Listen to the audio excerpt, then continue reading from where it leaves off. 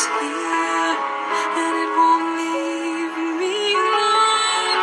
These wounds won't seem to heal. This pain is just too real. There's just too much that time cannot erase. When you cried,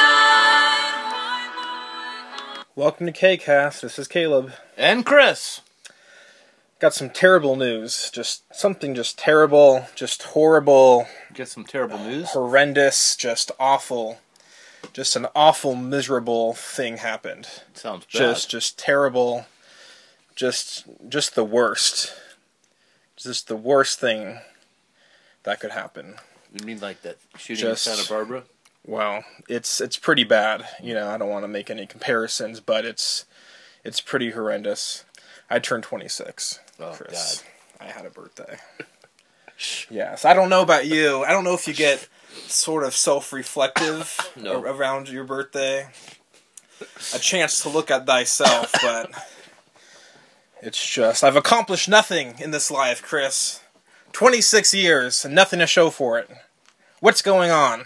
You got a college degree, didn't you? Man, yeah. That was easy. Big whoop-de-doo that is. Everyone from all the millennials are getting that these days. It was a degree in English. Oh, man. So it was kind of... And all those peers that did get the degree went on and are being successful in life and are accomplishing these amazing things and making a lot of money in their career and are happy, you know, well-functioning people, contributing members of society. I think you're talking about the guys that didn't get the degree and don't have the bills from the loans. All the loans. And here I am with whiskey in one hand and just... The shotgun in the other. Yeah, and this it's like a miserable dark cloud of awfulness just following me around, and this awfulness. You're 26. 26. Another damn year has come. The only thing I've accomplished in 26 years is that I have dodged death, essentially. Somehow I'm still here. I've tried to eat myself to death, and I don't know, I guess I've survived that unsuccessfully. Yeah. So I have successfully dodged the Grim Reaper. You don't for sound 1 year. You don't sound happy about your birthday. No. I don't want to be reminded. Never have so many done so little. Yeah. But that would be plural. Never has someone done so little. You've accomplished less all by yourself than all those people that did so little put together, working as a team were... Oh, man. Failed to accomplish, I guess. The birthday blues. I heard that once on an Entourage episode, and I get the birthday blues, you know. So, I need to accomplish some shit. Why do we even celebrate birthday? If you think about it, okay, I survived a year. That's not a big accomplishment. Yeah. Why don't we have, like, accomplishment days? Yeah. You know, where we celebrate the accomplishment. I mean, I have done a few things in life. Yeah. I was on House, you know. Yeah. But instead, people show up just because I lived a year. Yeah. You know? That's depressing. You know? Yeah. I never do anything big for birthdays, you know. Yeah. Mainly because I don't have the pull when it comes to inviting people. Yeah. People just won't show up. I have to really entice them with, like, a big extravagant party or something. Or cash. Something to sweeten the deal. You know. So, birthdays. Who needs them? Yeah. You know? That's what I say. Well, I'd say it's a little premature to celebrate a death day for you. Birthdays. Ha.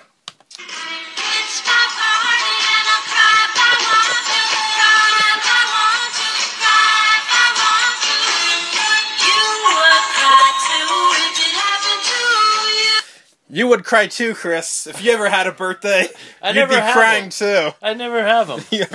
Leslie Gore knows how I'm feeling. In 1965, she had this sentiment. Yeah. She was. I'm not really too familiar with this song, but I believe she This was a one-hit wonder. It's like she didn't have a boyfriend. That's the real or reason something. she was crying. It's because this was her only hit. Yeah, didn't have a boyfriend for her Sweet 16 or something. Yeah, it was the guy she likes shows up with some woman, and they say like right in the first verse. Nobody knows where my Johnny has gone. Oh, she lost her Johnny. At the same time, why was he holding her hand when he's supposed to be my... She likes Johnny, and she invites Johnny and some other people, and then some hoe shows up With Johnny. and is holding, I don't know why she invited them. She should have thought about that. If unless the hoe came there uninvited, then I blame the hoe. Yeah. But, It was grievous. don't invite hoes, I Yeah. guess, Well, at least you didn't lose your Johnny. Anyways, I did do a couple of fun things for the B-Day. Yeah. It wasn't a total loss. No. No. On Sunday, Devin and I, who is a K-Cast regular, Devin, we went to visit the Podfather himself, Kevin Smith. We went to a live podcast called Fat Man on Batman. It's one of Kevin Smith's many podcasts that he does. Him and Ralph Garman from K-Rock did this new comic. Something you remember from your childhood is the Batman 66, Adam West Batman. Yeah. So there was a famous episode where Batman meets the Green Hornet. Yeah. Right, this crossover episode. What is Adam West always called? The Theater of the Absurd or something like that? Oh, I don't know what any of those words mean. That could be a slogan for this. The Theater of the Absurd. So they did basically a sequel to that story. Yeah. Of Batman meets Green Hornet. So we got a signed copy of the comic, and it was pretty fun.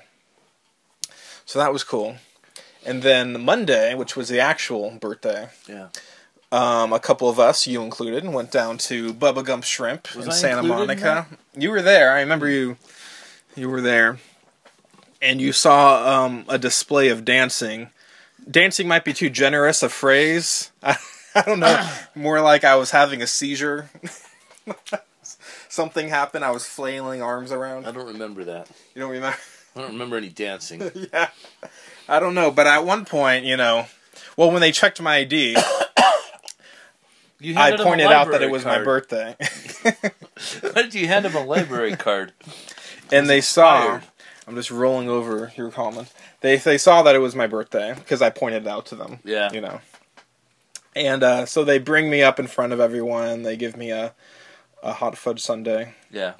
And they play this song where they're all clapping around and they're encouraging me to dance. And eventually I dance. Yeah. Or do, a version of dancing. Yeah, these weren't people that you knew that were encouraging you to dance. Or people that didn't know you were encouraging you to dance. Right. Otherwise, they would have not been encouraging me. Nobody you knew was encouraging you to dance.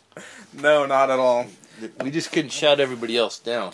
But I'm what you call an attention whore. Yeah. So, any chance to be in front of an audience. Yeah. And at that point, I was 2 heavy drinks in.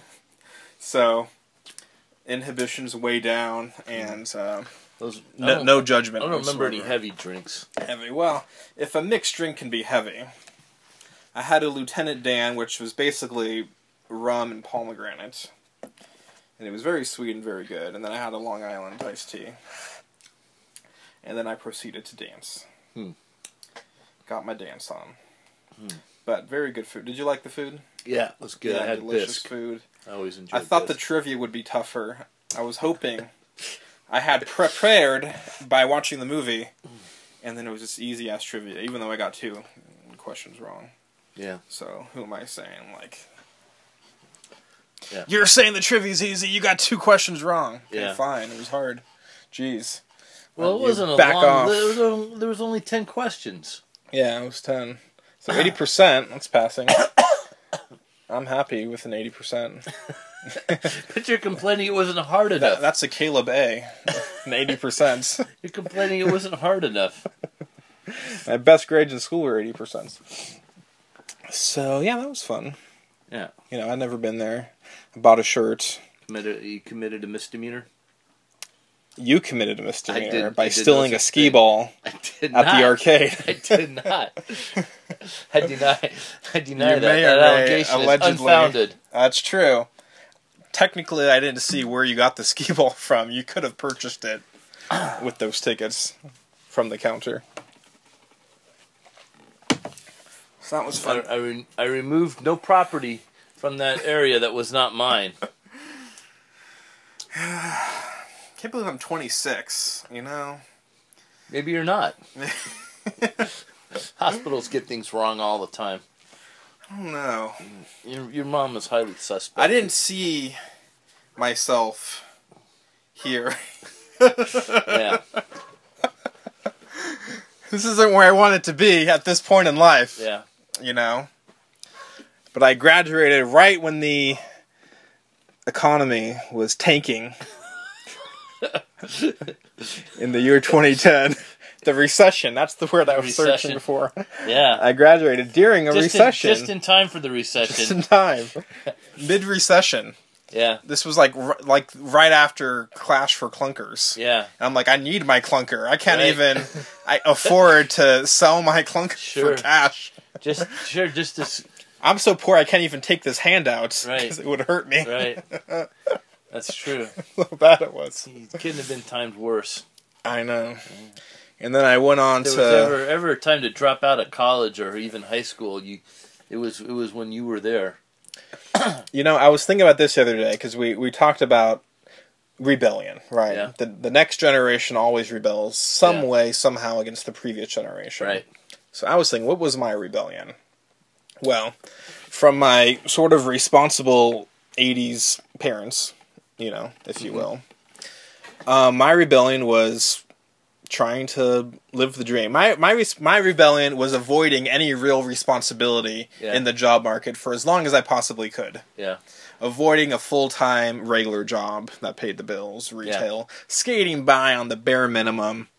I did the background acting for 4 years, and I enjoyed every minute of it. Yeah. Right, it was a blast. Yeah. And then, you know, eventually reality came crushing down on me, you know, like a ton of bricks. And I had to get a real job. Yeah. You know. I mean, I had sporadically worked full-time. Yeah. But can you imagine, like, I had just turned 22 when I graduated. It was like, I was 8 days into being 22. Yeah.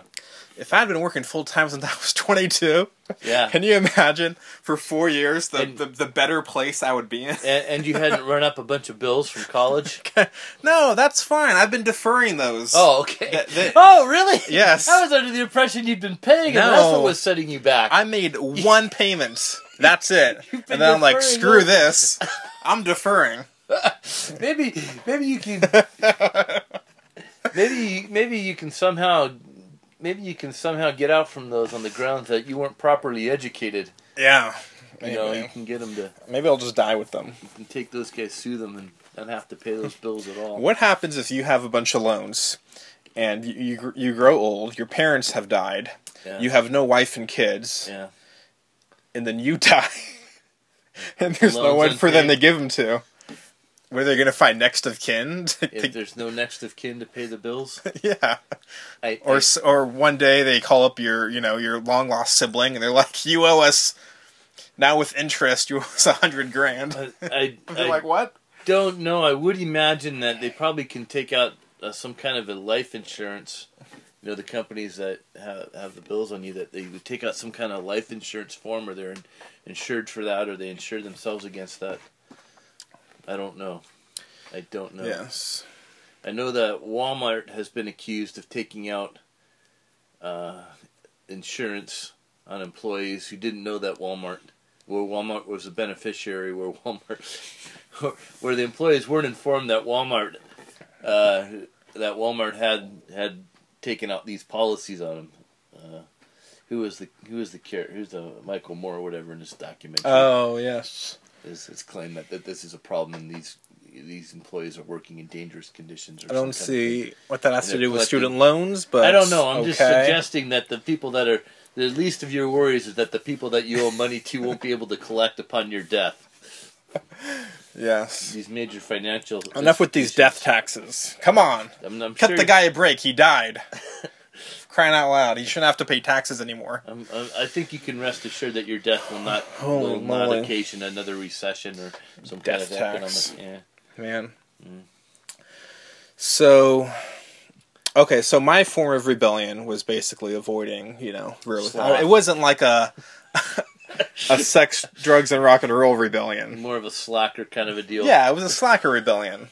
That's why I relate to Wayne Campbell so much. That's why as a kid I loved Wayne's World. It was one of my favorites. And essentially he had his little variety show that he did. Yeah. And a podcast is like an audio version of a variety show. So there you go. So yeah.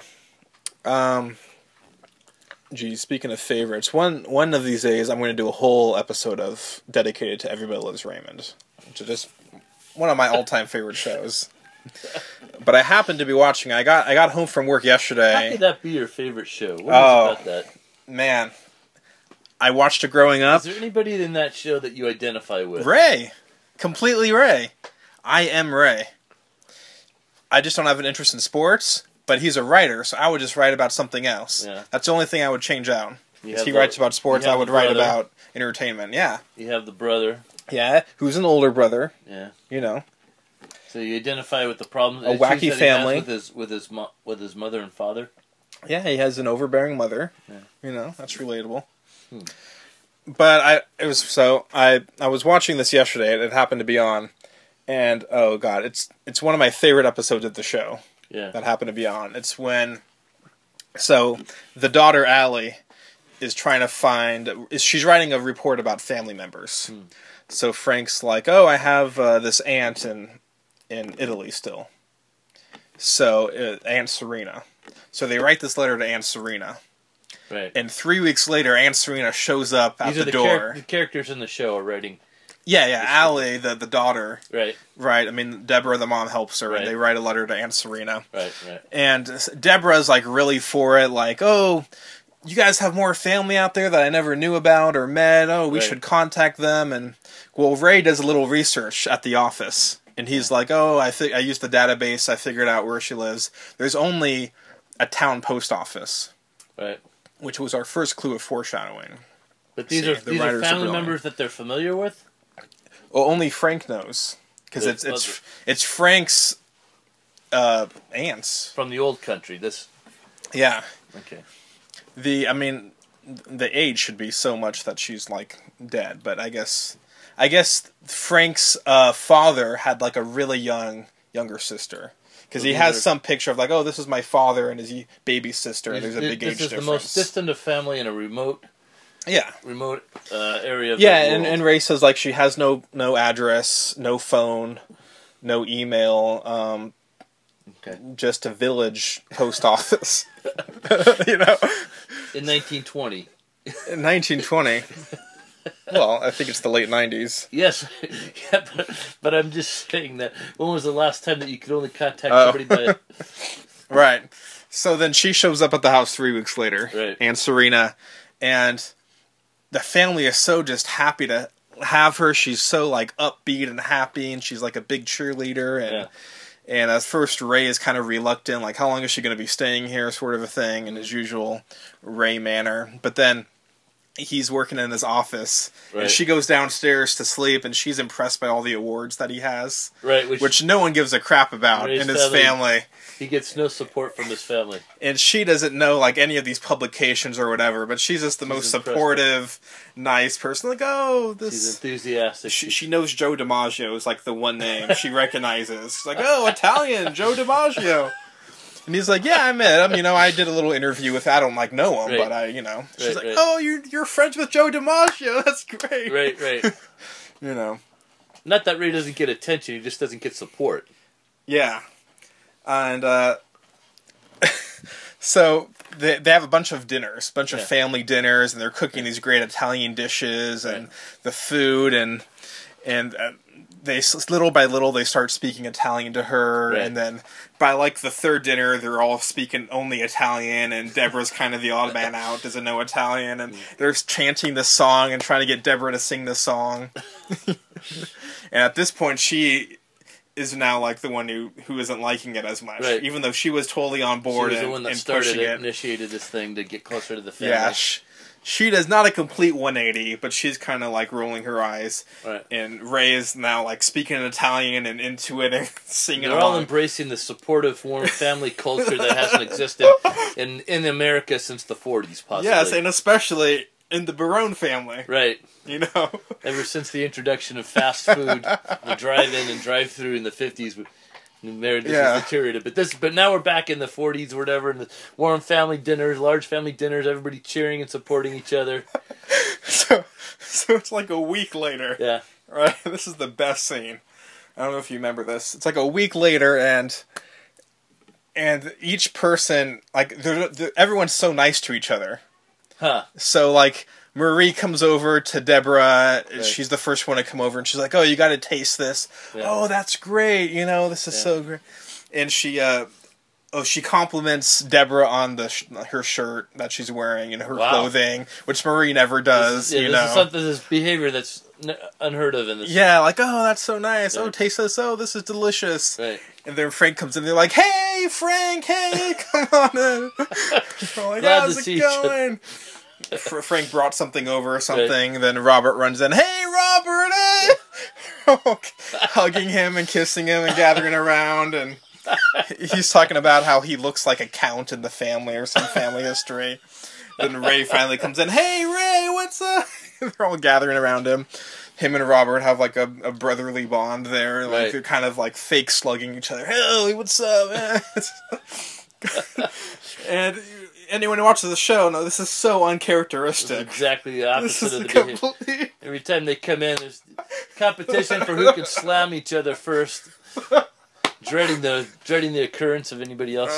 Complete 180. Then finally, Aunt Serena and the granddaughter come in, and and then, but as it turns out, she's not really related. She's not related. She's not related. Brought all this warmth and happiness and sincerity and joy. It was too good to be true. Because at first, when when Deborah's like, "Oh, you should, look this woman up," he's like, "Why would I want to find more of these people?" Right. Frank does like a belch or something. It's like, why would I want to hunt down more? Right. And after they find out, Ray's like, "Oh, my favorite relative," and she's not even a relative, Right. They're like, "Oh, she was so great a person. That should have been our first tip, that she wasn't related to us. She's so warming and sweet." Yeah, and then there turns out to be another Barone family that they contact her real like niece, and she comes over and gets the aunt and stuff. So, I don't know if you remember that episode. Bits, yeah. Ah, so funny. The writing on that show is just genius. Yeah. Well, Chris, if there's one thing that's a consistent in this life, and a life full of inconsistencies, we need consistency, Chris. No, we don't. And that's, I love being right. That's the consistency. You love being right? I love being right. Nothing makes me happier. It's so foreign to you, Even especially about insignificant shit that no one cares about. Right. It's a chance to be right. Especially that, because no one's... Well, that's the stuff that we tend to argue the most about. Exactly. For some reason, it's the insignificant stuff that always comes to the forefront. Does it seem to you like people, if something's really, really important, we ignore it, we work around it, we just let it kind of fester if there's an issue we have? If it's a big issue, it's like, well, I'm probably not going to change this person's opinion, Like, if it's a big enough thing, it's like, that's just... Oh, we're just gonna create arguments going back and forth about it. Yeah, like, we just agree to disagree kind of a thing. Yeah, so, exactly. So what we really argue about is the petty, insignificant crap. If someone's an atheist, it's like, this is just too difficult an argument. I don't know. If it's something big like that, It's a very... If someone's hardcore right or left, politically or whatever, it's like... There's no point in even going there. I don't want to say rare, but it's a very subtle... hardly practiced art to be able to discuss something that is very close to your heart, that is very important to you, with somebody who disagrees, yes, and not get so emotionally involved in the argument where it doesn't become a bitter argument. Yeah, because you're just gonna drive yourself crazy. You know? Yeah, when you really feel sincere about somebody, it's a real trick to be able to discuss it openly and be open to what they're saying and understand what they're saying. You know, when you feel really sincere about something, when you feel really convinced about something, it's connected to you emotionally, and intuitive in a sense, and it's hard to discuss it calmly and peacefully in a way that you can persuade somebody or share your understanding with somebody. But you don't see these kind of arguments going on. You know, you don't see these kind of you don't see these kind of discussions where they're productive. People tend to get entrenched. You know. Well, speaking of insignificant shit, Chris, we can talk about that. That's easy enough. And that's where I think a lot of times, more than anything, it's the insignificant shit we feel free to argue and argue about. Because we don't really have a big stake in it. Yeah, we win or lose. Ostensibly we don't. We both know it's insignificant. We don't. We feel free to just batter somebody with it, and attach. But we attach these other emotional issues on the stuff that we don't want to talk about to it. At least that's the way it is with people I know. Me and my brother will go round and round on the stupidest things that have no impact on our lives, and no understanding of, and place these these sort of huge emotional arguments and investments in these arguments and go at each other, and it's just like you can argue about that. You can't argue about about what the right way to raise a child is or something. Yeah, exactly. Something that's that you can actually. So last week we talked about Almost Famous, right? And I was arguing that Penny Lane is over 18, that she's 19 or 20 in the movie. And you argued that wasn't important. And I agree. That's not important. I think it's left ambiguous. I think that's exactly what I was saying, is that the whole point is that it's ambiguous. Yes. But despite the fact that it's unimportant, I'm still going to argue this. And the character of Penny Lane is based on a real-life woman, Penny Lane. Okay. That Cameron Crowe knew. Right. When he was touring with bands. Yeah. So she has a website, pennylane.com. Okay. And this is part of her bio. As she watched musicians living their dream, she realized that anything was possible. She also knew how seductive the lifestyle could be. So she carefully created a personal timeline. She allowed herself 3 years, the time between her junior year in high school, 17, until she started college, 20, to live, tour, and get to know musicians. At age 20, Penny Lane walked away, got on a plane, and flew home to Portland, Oregon. She went back to her real identity and closed the chapter on this amazing and secret part of her life. So, as we know in the movie, she's already been doing this a year or two. Yeah. Right. She has a history. So if she started at 17, if she did age 17, age 18... This is her second or third tour, or her last tour? I think this is her last tour. Because at the end, she goes to Morocco. Yeah. Right. Which she doesn't go to Portland, Oregon, like in real life. But this is her final year of a 3-year thing. Right. She tells him, you're my last or he's my last project. So she leaves the game at the end, basically. So, if that's modeled after the real life Penny Lane, then she's 20 in the movie.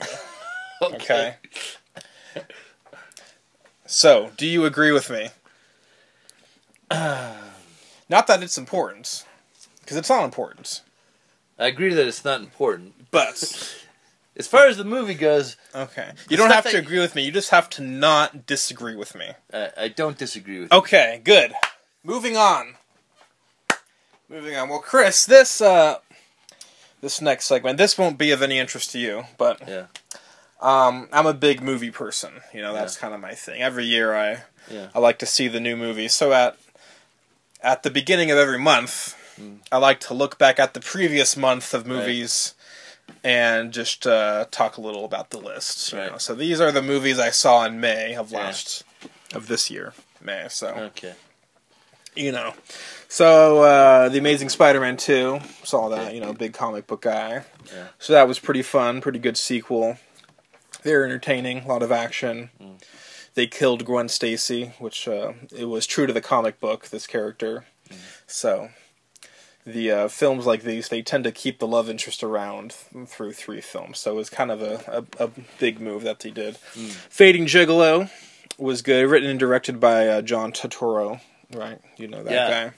So his first movie he directed, and he had Woody Allen in it. This is his first job directing. That was his first job directing, yeah. What was the name of it? Fading Gigolo. Oh, I kind of remember Fading seeing the Gigolo, trailer. yeah. So it's a very Jewish movie. I was kind of surprised about it. It's a New York Jewish movie. Well, that's Woody Allen. That's Woody Allen, who was clearly a big inspiration, for Turturro to do this movie. But overall, Turturro was no Woody Allen. Just couldn't quite get it down. Just a lot of boring bits. Maybe it struggled. Maybe it was the editors, not the directing. Maybe, but I'm not blaming just one person. I'm just saying that's overall. Turturro was in the movie, or he was? No, he was in it. He was the main character. Oh, okay. He was the main. He was And he the was Fading Gigolo in question. Okay, and he was also the director. And also the director. Okay. And the writer. And the writer. Oh, okay. Yes. Okay. Yes. So, Okay. had its moments. Yeah, so he would be a responsibility. And then that movie had Sofia Vergara in it. And then I saw Chef, which also had Sofia Vergara in it. Chef was the best movie I saw last month. It's Jon Favreau, who did Swingers. Kind of goes back to his indie roots here. And he writes and directs and stars in this movie about a chef who gets fired from like a big 4-star restaurant, and then he buys a taco truck, not for tacos, but for Cuban food, and drives it cross country from Florida to LA, this taco truck. And it's a heartwarming tale, and it's filled with a great cast and some great dialogue, and works very well. Son of Batman was an animated movie, a DC Comics animated movie. It was pretty solid. Some good stuff. I always watch those when those come out. The new Godzilla was a very, very good movie. Much better than the 90s Godzilla, I must say. So, first 20 minutes of it, though, pretty unnecessary. It's with Bryan Cranston as his character, and he gets killed off within the first 20 minutes, but you see his whole backstory, and you see his wife get killed off, and his sort of tragic backstory that doesn't really serve the plot later on, It's like, we want to see monsters fight, let's just get to that. Right. You know what I'm saying? So, Palo Alto was, the Coppola family. So, Gia Coppola is the granddaughter of Francis Ford Coppola, so she has some famous relatives. So this is her first movie she's directing, Palo Alto, based on a book by James Franco, which is where he grew up, in Palo Alto. So he kind of has these stories. So she wrote and directed this movie, and, it's a tough one. What's it about? It's about just a bunch of teenagers and high schoolers. Okay. And it's very moody, it's very kind of avant-garde. Just teenagers with problems and who are just really into drugs and partying and just really depressed and emo, which normally I go for that kind of thing. Right. Normally I'm sold on that, but it just didn't. It was very stylized and moody, so it was like, but not great writing. Not a good enough story. I think it's one of those you love it or hate it sort of movies. Yeah. You didn't connect with it. I did not connect with You it. expected to, and you didn't. Yes, I was looking forward to it. And X-Men: Days of Future Past, I really enjoyed. I'm a big X-Men fan. Have been all my life. That's the reason I got an interest in comic books was because of X-Men. That was kind of my gateway into it. X-Men, the gateway drug. Are you a mutant? Mutants do not exist, so no. That you know of. I'm not a mutant. I guess there's people who can, eat a bicycle. You always see that on some kind of weird show. A guy's, eating a chain of a bicycle and something. Yeah. So that's sort of a mutant power. I don't know. People do weird things out there. Yeah. People who swallow swords. How do you do that? I don't know. You don't know. Yeah. I don't know. But, people do weird stuff. Well, but I believe that there's mutants. They're subtle. Very subtle mutations. Yeah, we have people. Yeah. You get people with extra fingers, or Yeah. or stuff. What's the dental bill for the guy who's eating a bicycle? You know. I don't know. That's pretty. You know, and then lastly, A Million Ways to Die in the West, the new Seth MacFarlane movie. Right. It Is that was making good. money? It's making some money. It's good. It could have been better. It just seemed like there were a lot of trailers out for it. It just looked like something that you see the billboards and everything everywhere. Yeah. Everybody's on the talk shows. They're all doing the shows. They really pushed it because his last movie, Ted, was such a surprise hit and made a lot of money for a Right. rated R comedy. Right. And now he had his pick of studios to give him a ton of money to do Yeah. whatever he wanted to do. Right. And he tried to do Blazing Saddles, but just couldn't. But had its moments. Yeah. The main problem is that they overplayed every joke and repeated every joke. So there's an ongoing joke about how people never smile in photos because it takes like 30 seconds to take a photo. Right. But then there's this one guy in Texas who did smile in a photo, but he wasn't a crazy person. And so they eventually tracked down the photo, you know. But the trailers looked like it was going to be really good. There was a bunch of really good gags in the trailers. Was that everything in the movie? Those were the best gags, you know. So they didn't save anything Yes. for you in the I mean, it's a very crude movie, so there's some, good rated R stuff that was left out. Okay, so this part you will like more, Chris. Twitter. I'm a big Twitter fan. Twitter is my. Are you a twit? Am I a twit? I'm a twit and a twat. Yeah. And so Twitter. This last year, I've really gotten into Twitter. I tweet a lot, and it's just it's only 180 characters that you're tweeting, so it's a short. It's like a sentence or two. Yeah. Right. That it's not like Facebook where you can write a long thing. So I like to write quotes. If I hear a quote, I'll tweet it or I'll write something. So since I just turned 26, God help me. Help my miserable soul. I'm kind of want to look over this past year through some stuff I wrote on Twitter. Okay. All right. Right. We're going to get a bunch of your sound bites from over the year. You sound less than enthused.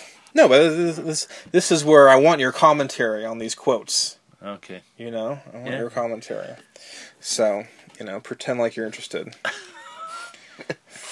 There's no context for these, though. I'm concerned. Well, whatever. I like the quote. That's okay. I'm a fan of context. Well, we just watched Almost Famous here, so I just love. This is the circus. Everybody's trying not to go home. Russell Hammond. I just love that quote. Yeah. Okay, good comment. Moving on. Batman says, you can't fight crime by becoming a criminal. You can't fight crime by becoming a criminal. Yes. Specifically, this referred to murdering someone. He has a new sidekick that's on a vengeful mission for revenge and wants to kill the guys, but he says you can't do that because then you're going to become a criminal. You're going to become the very person you're trying to fight. Oh. Okay. I'm not sure that I agree, but go ahead. Okay, moving on. Less than inspiring. Feel free to be funny at any moment here. That would be great. Oh, man. Where's your comments? Okay. Here was one by, it was from the Sherlock Holmes show. You're not haunted by the war, you miss it. Was a good one. The Watson on that show, he has he limps. There we go. Right. That's the word I'm looking for. He limps. He has a cane. Right. And after the first episode, he loses the cane because it was all like mental. That he thought he was like injured. Psychosomatic. Yeah. And then the guy's like, you don't need a cane. Or no, he intentionally, Sherlock, he leaves the cane hanging up somewhere. Then he calls the guy outside, like, "Oh, I need your help right now." And the guy runs out there without his cane. And does this whole. He's chasing this car on foot, right? And he's completely fine without the cane, right? Right. So, but I think there's a principle there that people who you've seen these there's this great movie, old movie called The Best Years of Our Lives. And it's from the 40s. That's people returning from war, and they're just so damn bored. Right. They're just the hardest part about adjusting to real life is just the excitement is gone. Right. Well, you had all this adrenaline constantly pumping because your life was always in danger. Yeah. And you miss you don't miss the violence and everything like that, but you miss that adrenaline in your body. That's what inspired. They say that's what inspired the original bikers. It was the guys coming home from World War II. Oh, okay. And they'd been in the war. They'd been fighting the war for years out in the trenches, and they didn't have like the greasers. Yeah. Is that what you're saying? Well, okay. They were bikers. Yeah. But they came back from World War II. Are those different than greasers? Yeah. Like the outsiders. Yeah. Greasers may or may not ride motorcycles. Okay. Greasers are guys that are sort of dirty. They wear a lot of grease in their hair. They wear leather jackets. But bikers are guys that live on the road, and they run in packs generally. But they're attached to their bikes. They want to be out riding on the road. They want to be doing dangerous stuff. And that's where the bikers came from in the 50s. And you had these situations where these guys guys coming back from World War II, and some of them adjusted fine, and other guys, they just needed that rush all the time. They'd seen enough combat or something like that. They needed something to keep them from thinking about these bad memories or whatever it was, and they wanted that rush of adrenaline, and so they got motorcycles, and they ride cross country all the time, or live on the open road and this kind of thing. And so that's where you saw your first bikers.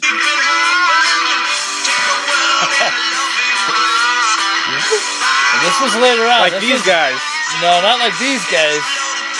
Now what you're talking about is the hippies and stuff that came along in the 60s. These were the choppers and stuff. These were more their kids. I'm talking about the Wild Ones. There was a movie with Marlon Brando in the 50s called The Wild Ones, and it was about a gang of bikers. Oh. I haven't seen that one yet. No, this is a classic. This is your classic one, and this might be one. But the idea was that this gang of bikers came in and took over the small town.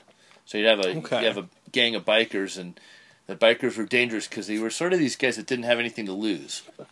So when you confronted him or something like that, a typical citizen or something, he has a job, he might have, has a family, has a house, he's got some possessions, he's got stuff invested. But a biker just has himself and the bike and the road. He's kind of a drifter. He's a drifter.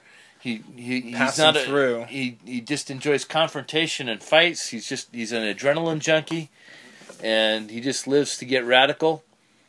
And if I can borrow from Point Break. The movie, but he's like a character like that, he's not above some crime or whatever, not necessarily a criminal, but he's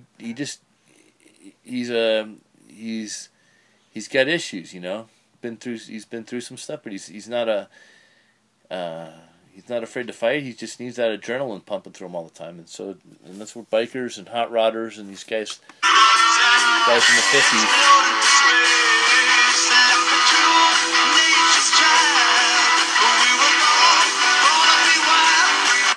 I wanted to get to that moment. There you go. I haven't seen Easy Rider in a long time. Yeah.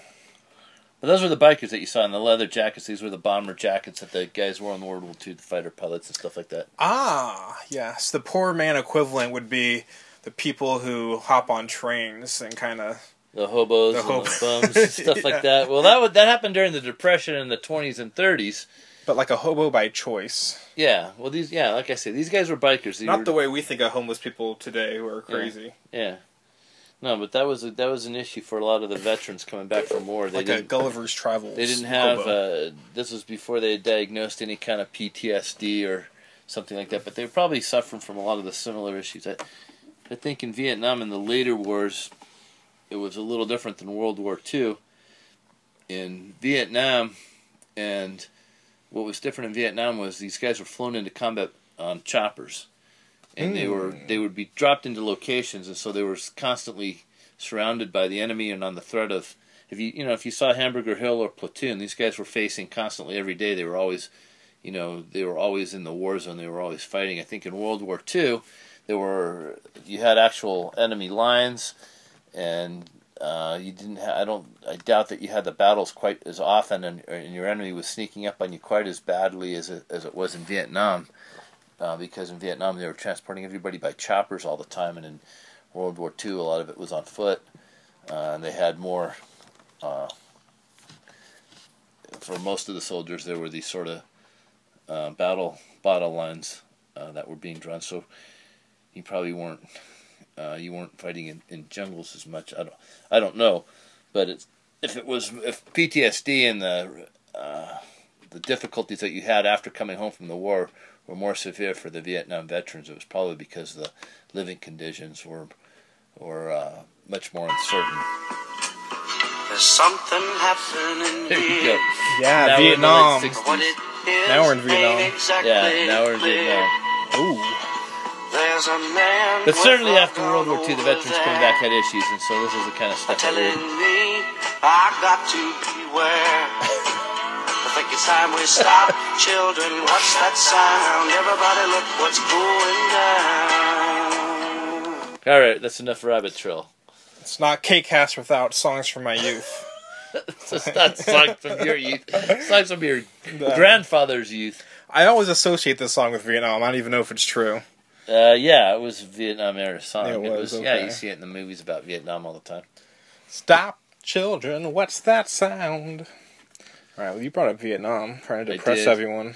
I did. And bring it down. I brought up the bikers and the Yes. sort of adrenaline issue. You know what I think? I think you're not haunted Adrenaline by the junkies. war, you miss it. That's what I think. This is what you're talking about. And I think, metaphorically speaking, we all miss the war. We all look back to a more exciting time in our lives that we miss. Yeah. We're warring against something, Yeah. you know. Some kind That's of what they say struggle, in The some kind of Godfather, rebellion. war against it. You know. War That's the advice in The Godfather. war against it or we're against it? War against it. Fight against it. War Look- W-A-R or W-O-R-E? Yes, like view. war, the W-A-R. That's what they say. not like a fashion trend that they're bucking. Yes. View. You have to view life as a war. You know. Yeah. That's what I think. Okay. So, you can agree or disagree. Okay. Warring against it. Yeah. You know. So. You were talking about the Sherlock Holmes movie and the guy with the psychosomatic illness with the crutch. You leave this house now. No one can tell us where You can just forget about coming back. The heck is this? Everything I learned about life, I learned from Pat Benatar. That's great. Okay, love is a battlefield, Chris. Alright, moving on. This quote, my desire to be an observer of life was actually keeping me from living one. Annie Broddick. I don't know where I heard this. I forgot. I think it was some TV show. I forget exactly where. What does it? Read that again? My desire to be an observer of life Yeah. was actually keeping me from living one. So, this is a woman who's writing about other people's lives that are more interesting than her life. A chronicler of life. So, not that you give a shit. Okay. All right.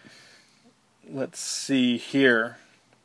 Esquire mag. I love Esquire magazine. All right. It's a cool magazine.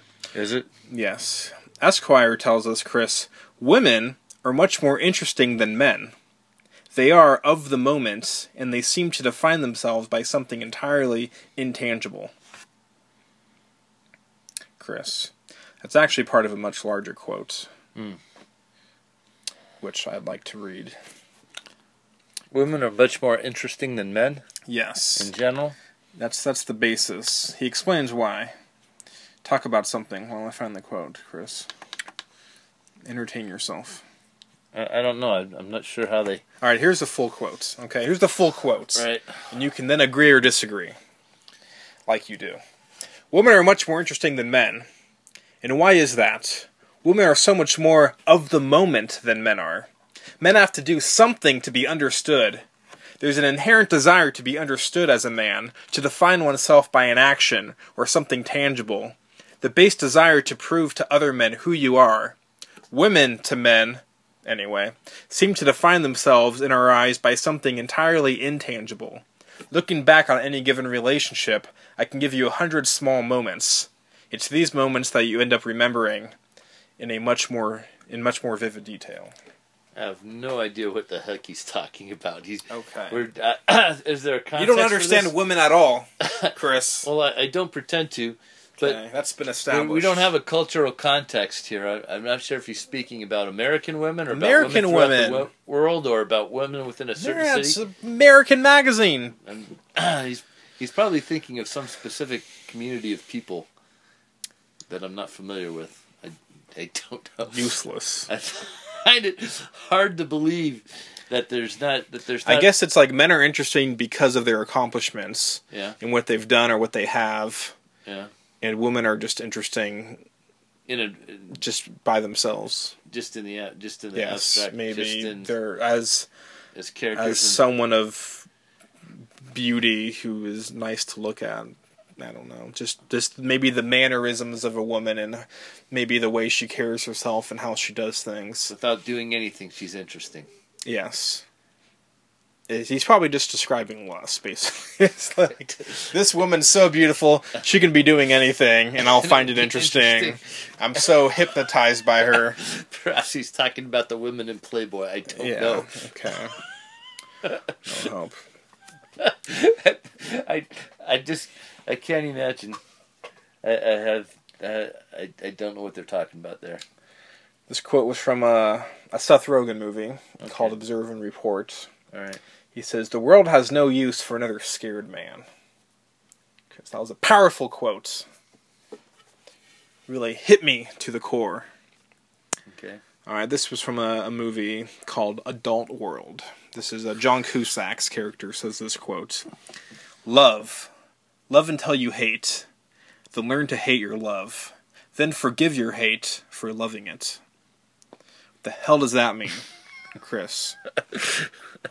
Well, let's find out what that means. Chris, name something you love. Anything. I'm not very good at love. Soccer? Okay. So let's say you love soccer. All right. Love soccer. Love it until you hate it. Till I hate it. What does that mean? That means You invest yourself he's talking in it. about the process, the cycle of life. Is a passion will burn hot, Right. and then it'll cool off to the point where you hate it and want nothing to do with it, and then you come back around to sort of liking it again. And I always reconciling associate this. love with sacrifice. When you love something, you give to it. why the You hell invest would in you? it. You invest in it. You love somebody, then you're concerned with them, with But pleasing can you them, with resent the investing in them. sacrifice You when invest it's not in, delivering when it's like not it used returned. to? Yeah, if it's not returned eventually. Well, that's what he's saying here. Is you just keep investing in it. You keep loving. You keep sacrificing for it.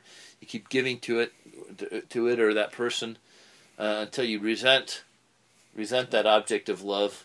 At some point, soccer has to hit diminishing returns. Yes. Where it's like, you know, I hate this. I used to love it. Now I hate it. Yeah, sure. Now sure. you're burnt out. If you That's love- the best if phrase. You love playing soccer, and so you train for it, and you drill for it, and you go to the gym, and you eat, and you diet, and every aspect of your life is directed towards improving your soccer game, and then you get to the point where you're injured, or you're frustrated by your lack of success in it, or something like that, and you get to the point where you just hate it because that's your whole life, and that's all you have, and it's not as rewarding as it was, and then you learn to hate your love. Yes, then you hate yourself for loving it. For being too You're like, I can't believe I love soccer that much, that I was obsessed with it. Can't believe I put so much into it. You hate your love. Sure. And then you forgive your hate for loving it. forgive your hate. Yeah, because then you come around saying, you know what? That was sort of strong when I said I hated soccer more than life itself, and I wish I hadn't been born and never played soccer. Yeah. Then it's all about overcorrecting and overreacting. And, Okay. And then you Why didn't you just say that? Then you have to overcorrect with an overcorrection. This was a lot of words. This is poetic. That's why. No, This guy in the movie, he's a writer. You know, brevity he's is like the this soul of poetry. brevity is writer. the soul of wit. You could have just said, instead of love until you hate, then learn to hate your love, then forgive your hate for loving it. And all he had to say was, it's all about overcorrecting. It is. Story of my life. Love is all about Overcorrection. overcorrecting. It's all about overcorrecting your love, your passion. All right. It fit the character. All right. I think we might have gotten all that we could out of that one already.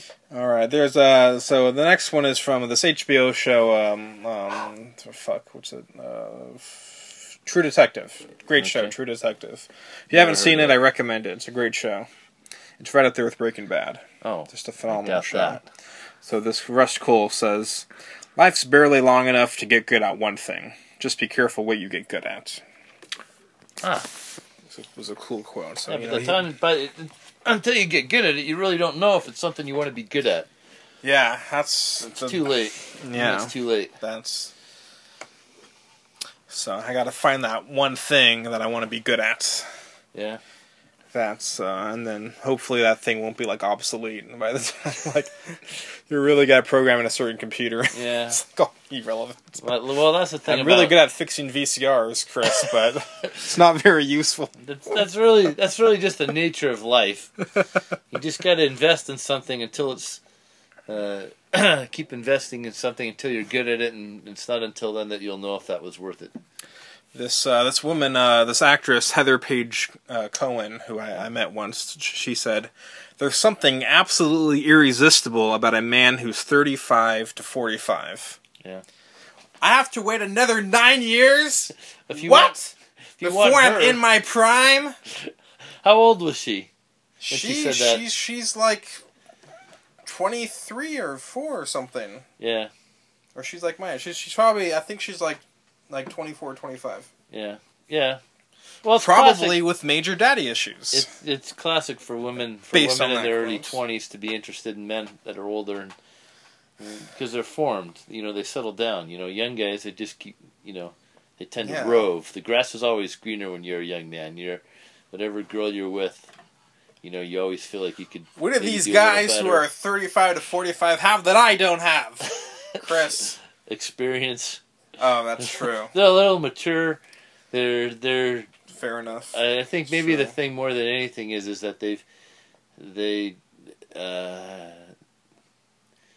around. They've already had a little bit of experience. They've seen a bunch of women, so they're more likely to stay with a woman longer. Relationship will last a little longer. Maybe they have more tools, more. And they're like you said, they remind the women of their father more at that age.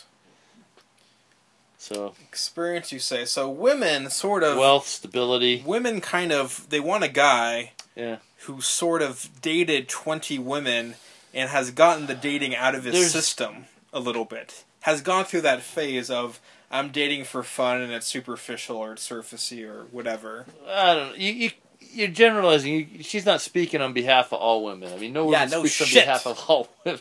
I'm not saying she is. But trying to apply the principle. Definitely a trend. You're more likely to find women that want older guys than men in their early 20s that want older women. Yeah, she can't be the only one who feels like this. You were a guy who wanted an older woman. Yeah, you were in your 20s. Yeah, man. No, I just found I don't think that I especially wanted an older woman, but it was just the older women had more than the younger women. More active sex drives. They're more comfortable with themselves. I appreciated sexually. They're more comfortable. I appreciated with qualities. Themselves. I appreciated qualities that were more common in older women than in women my own age. Yes. Yes. This Anne says, no matter how strong of a person you are, there's always someone who can make you weak. Isn't this just the depressing day on Twitter? Well, that's called love. Anne. There's always someone who can make you weak. Well, that's good. That's what love is, when you fall in love. Yes. You can't win. That's what I'm saying. There's that old quote that De Niro wants to be Pacino and Pacino wants to be De Niro. Like, even when you've reached the top of your game, right, of like the best in your field, successful, yeah, you look at someone else on your level that you aspire to be. There's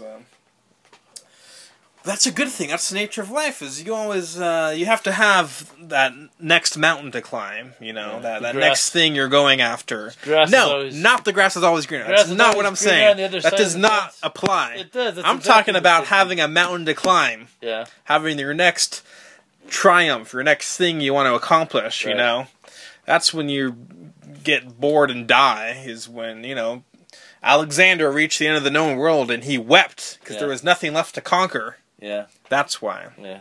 So, but lucky for me and my, unaccomplished, I have plenty to conquer. You're saving yourself some room there. So, I won't be at Gotta that ma- stage for a long time. You're making an active Well, campaign to avoid Alexander's dilemma. Woe is me! There's nothing left to conquer. You're pacing yourself. Exactly. You don't want that.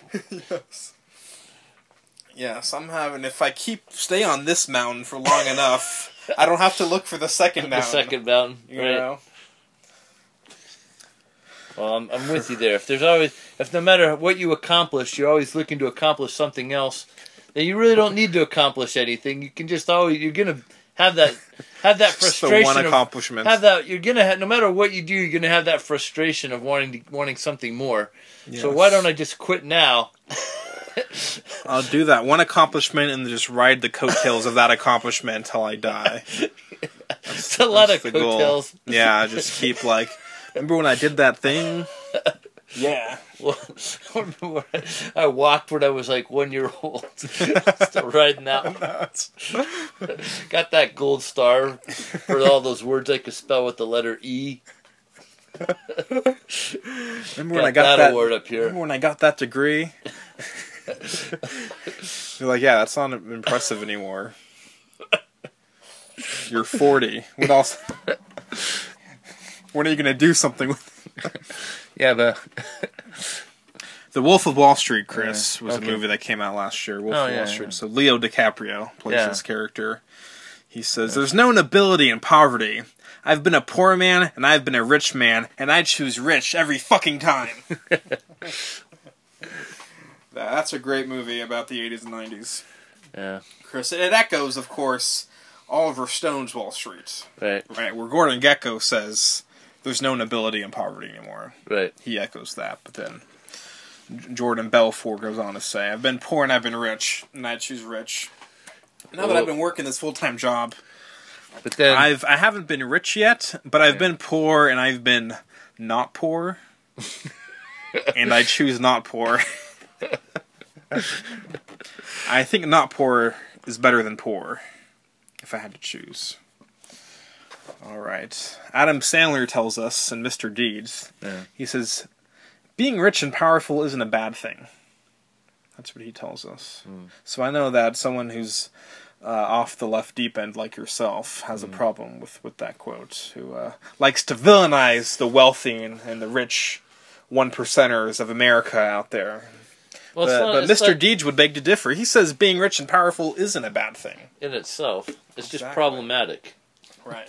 It ain't a bad thing. It's not a bad thing. It's amoral. It's problematic. It tends to corrupt people. Yes. So. D. O'Neill says, "Violence is a narrative tool that becomes useless if it's overworked." Chris. Violence. I believe that's an Esquire quote. This guy was Violence. writing. Say that again. Violence. Violence is a narrative tool. narrative. Narrative tool that becomes useless if it's overworked. He was writing about film, I believe. Okay, You know, so film violence is- in the movies. Yes, so we're he's talking about. he's violence in the movies. He's We're not talking about starting a war. right or mugging somebody. Violence in the movie. We're talking about telling stories. Violence. Okay. So he's fine with violence in movies, Yeah. but there has to be purpose for the violence. It's a narrative tool. It has to be pushing the plot forward. So a reason for the violence, not just violence for the sake of violence, Chris, but as a narrative tool. I think the Three Stooges would disagree. Yes, probably. Probably. Okay.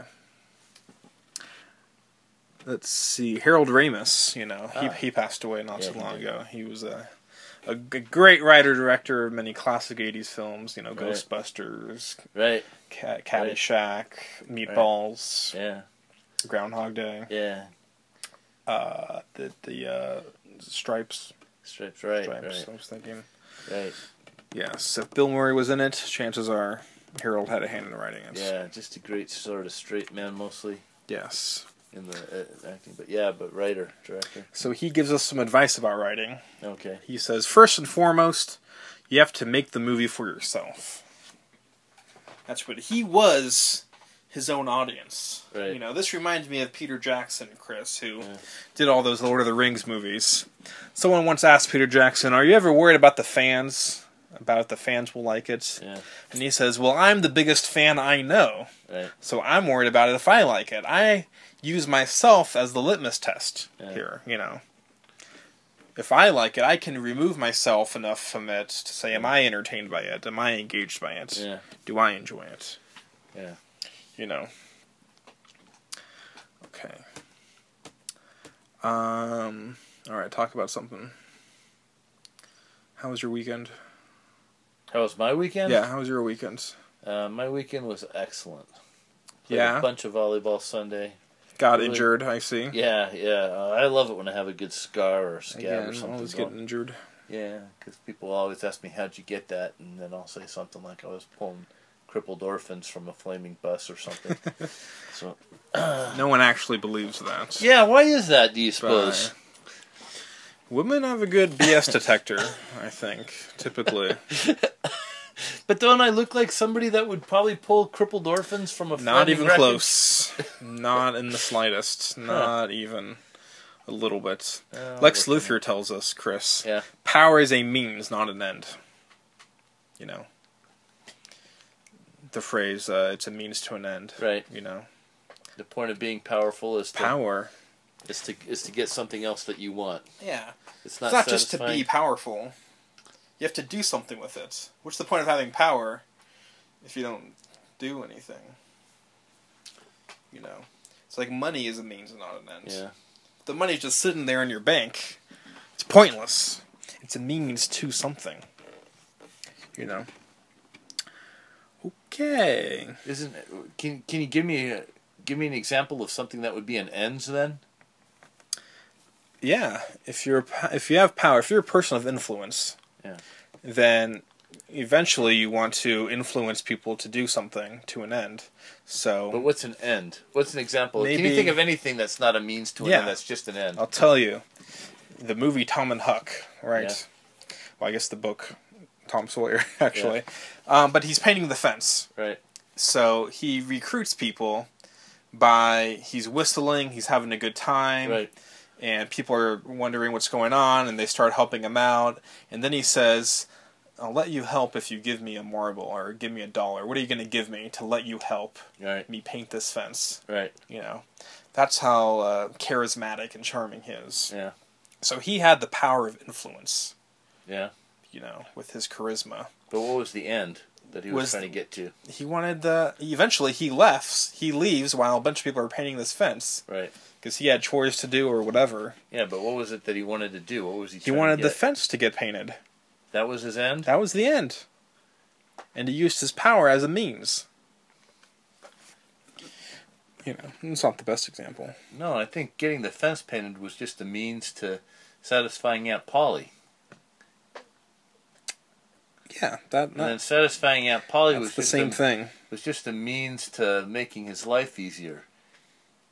And then making his life easier is just a means to being So happy. then he could use his free time to run around and have fun. Everything is just a means. It's all just a means. Everything's just a means to survival. Yes. Death is the only end.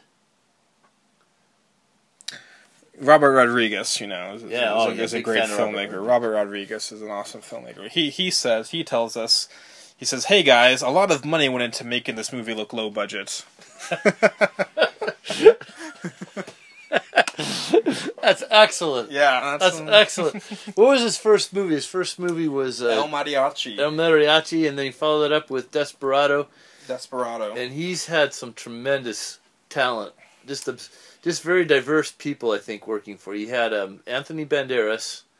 Was Banderas in El Mariachi? Was he the first? I believe Did so. he have somebody else? He was the one that sort of brought up Banderas and brought him into the industry. And I think it was made for like $8,000 or something. Yeah, it was something under ridiculously $10,000. El low. Mariachi was made for under $8,000. It got him enough attention that he got the budget for the other movies. Antonio Banderas is not in it. Probably because he would have worked for free.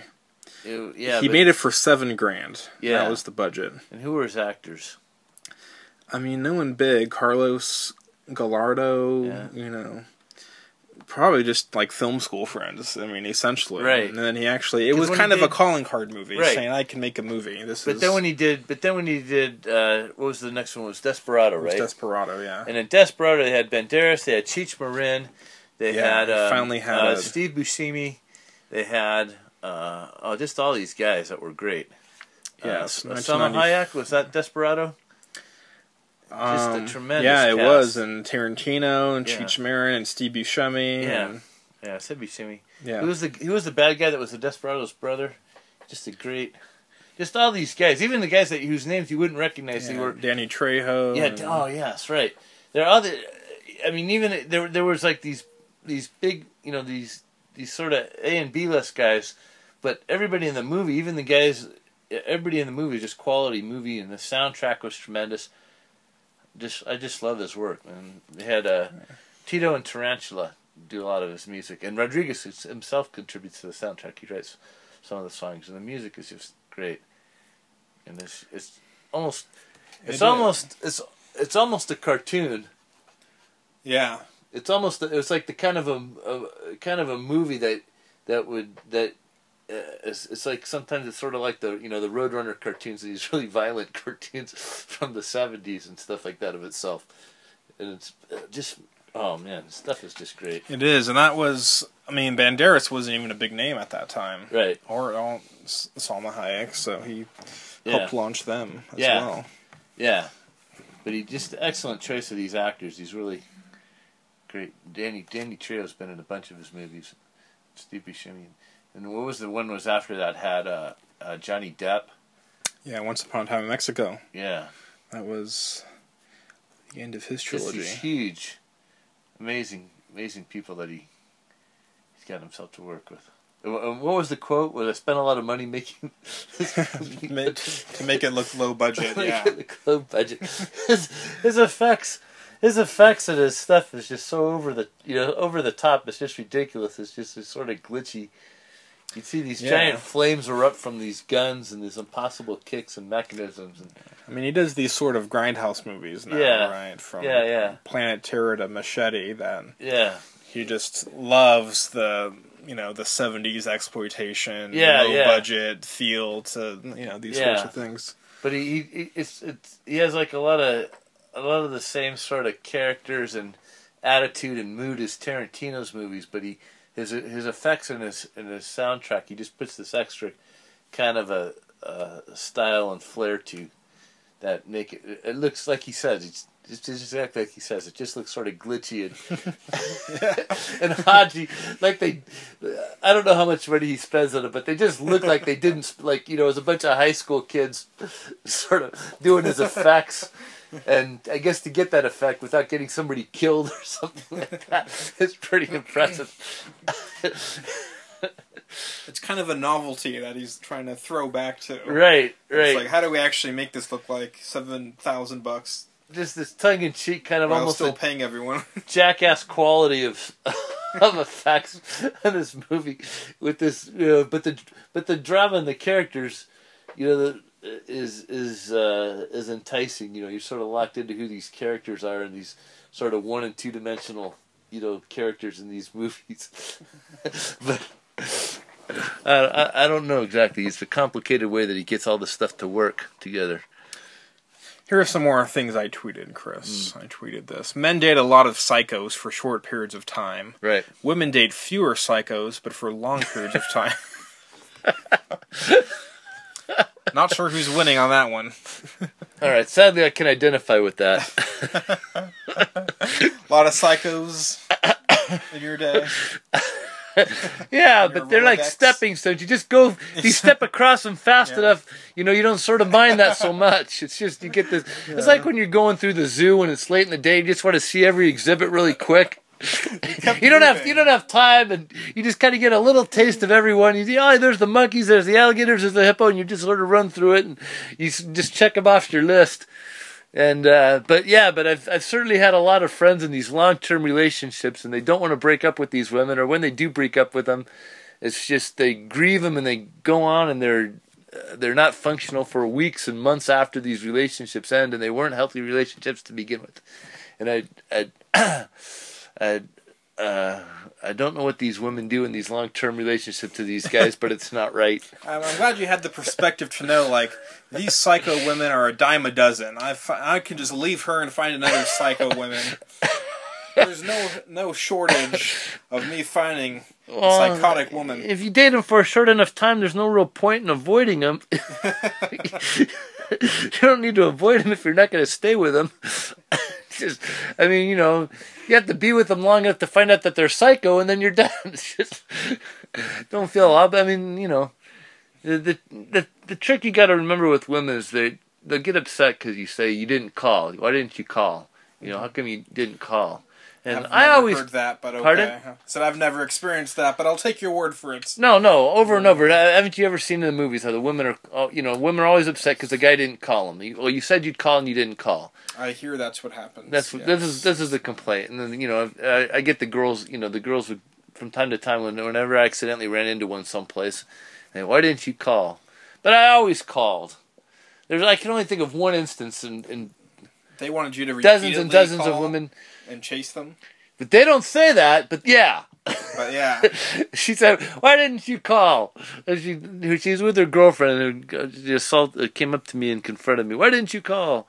And I did call. I told her. I called her. I left a couple of messages, but I called her a half dozen times. A couple of times I left messages. What was the point of calling if I've already left my message in my phone number? Well, I lost your phone number. Yeah, but I called. You lost my phone number. That's a different story, baby. So yeah, I had dinner with this girl. Yeah, maybe you can explain this to me. Yeah, and we went to the BJ's restaurant, and I got a salad. Yeah, because the day before I was driving from Sacramento back, so I visited her, and I ate junk food basically for a whole day. So you didn't have a full appetite. No, so I wanted something light. Healthy. Yeah. No, I was very hungry, but I wanted like a salad. Something to process. I had just eaten like 4 meals of fast food the day before and the morning of. Okay. And she was mad that I got the salad. Right. She's like, a salad because she got like a burger. Right. Or So if you don't order something massive, then it doesn't give her permission to order anything massive, right? Is that the story? It was like a Cobb salad, and then so she like remarked about that, like a salad. And then when dessert came around, I asked her if she wanted dessert. Yeah. And she said, "I'll just have some of yours." And I didn't want to share a dessert. I wanted my own dessert. Right. Oh, right. So I should have ordered mine first, and then I've asked her, "Do you want a dessert?" But maybe giving her permission then to get a dessert. Yeah. I don't. So she ate like half my dessert when the dessert came. Yeah. I'm like, yeah.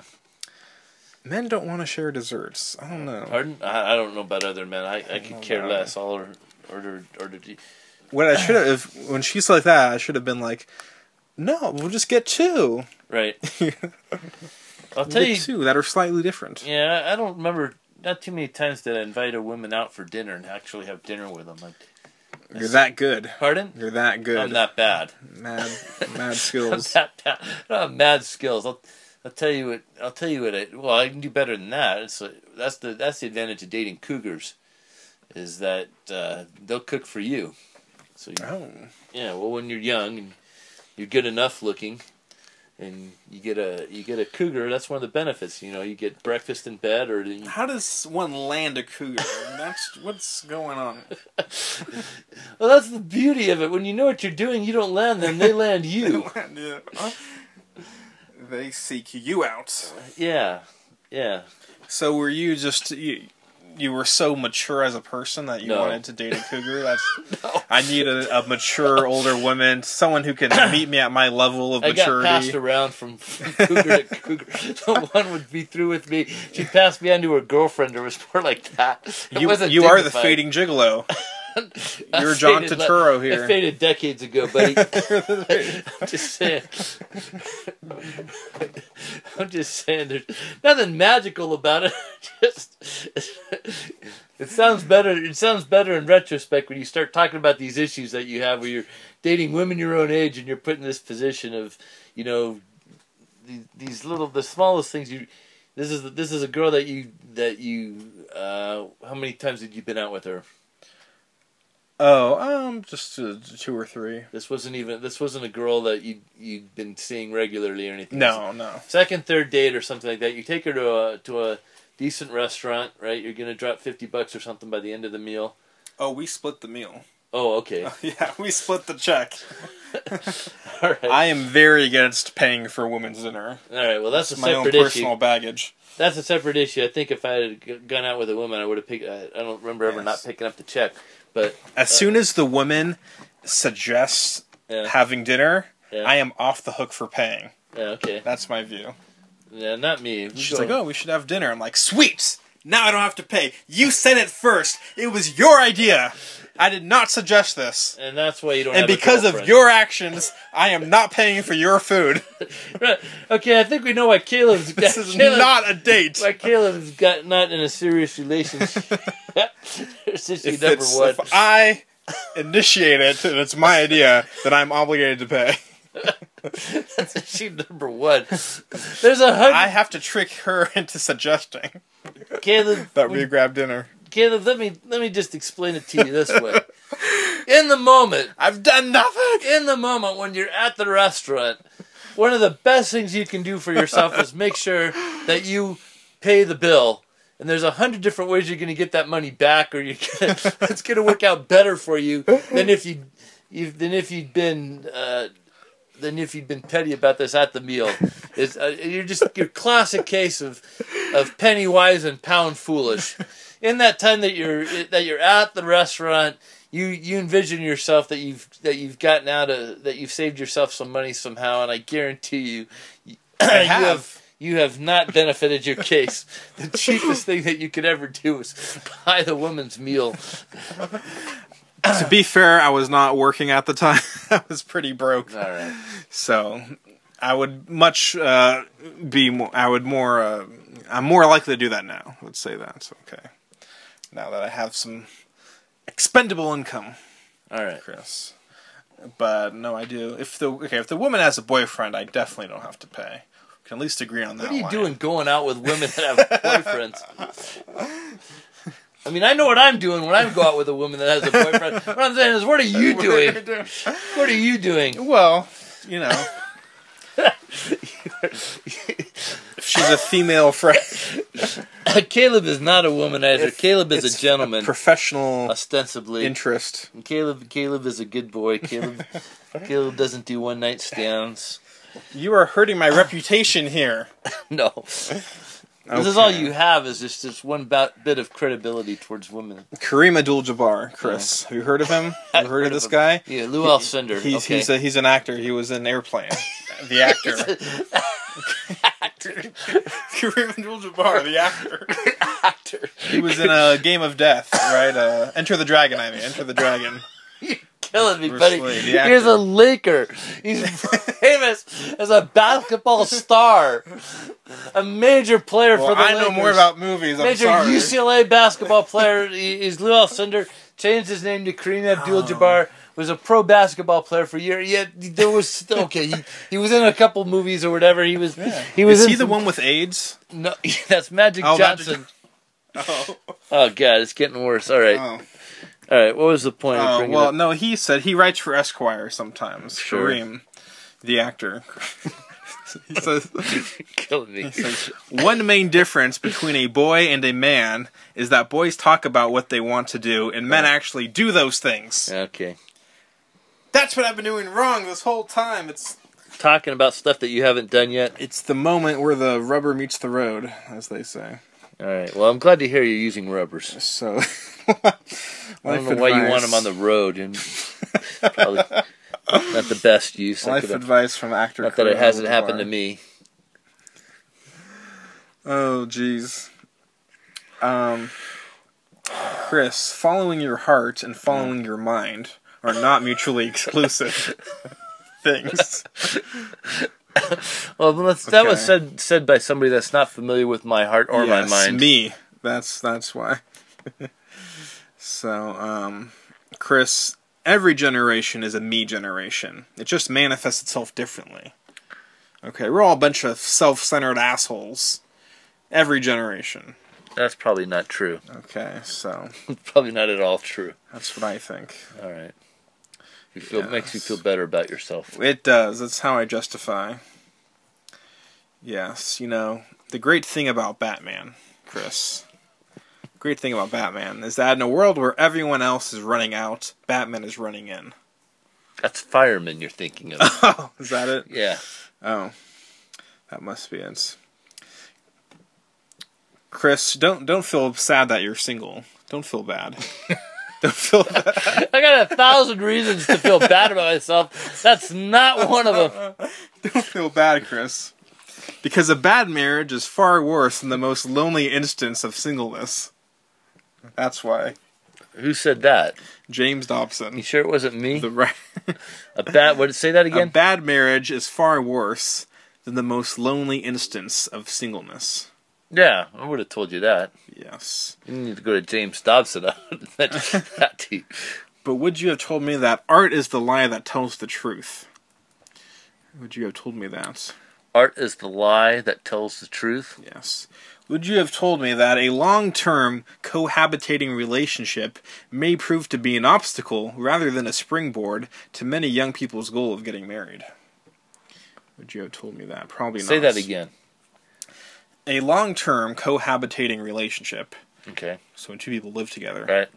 Long-term. May prove to be an obstacle rather than a springboard for many young people who have the goal of getting married. Yeah. Could see that. So. Definitely could see that. Yes. Did you know that... Provided those two people are... Did you know, Chris, that teenagers are not looking for freedom, but meaning in their lives? Yeah. Did you know that? Yeah. I bet you didn't know that shit. Right there. Well, it depends on the teenager. Yes. Did you know, Chris, that all great art is born of pain? Did you know that? Yeah. I didn't know that. I did know that. Almost all great art, but yeah. Well, Chris, you may not know this about me, but I'm a big Katy Perry fan. I love... Yeah. There's nothing I love more than a large-breasted woman who can sing a pop song full of sexual innuendos and... Large compared to what? Compared to everyone. We're talking D status. It's not that big. Well, I mean, there's 4 letters, and she's the last letter, so... take that what you will. There's more letters than that. Well... Not in regards to cup size. You're talking about natural breasts, maybe. You could have, yes. All natural, Chris. A large-breasted pop singer who sings about sexual innuendos. And above average breasted. And she makes me so happy. Does she? Chris, she is like...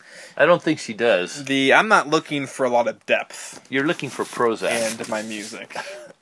Chris, I'm looking for how the song makes me feel, and this song makes me feel happy. And that's what I'm about. I think it's failing you. Just surfacey happiness, void of any real depth. That skates the line between like innocent and naughty. It's just naughty enough. Well, if but that's what you're looking for, you're certainly going to find that in pop music. Well, thank God for pop music, then, Chris. So. Her recent album, Prism, she has a song on there called Birthday. And we're going to listen to the whole damn song. Do we have time? Whether you like it or not. Oh, we're going to make time. This is Katy Perry's Birthday, everyone. I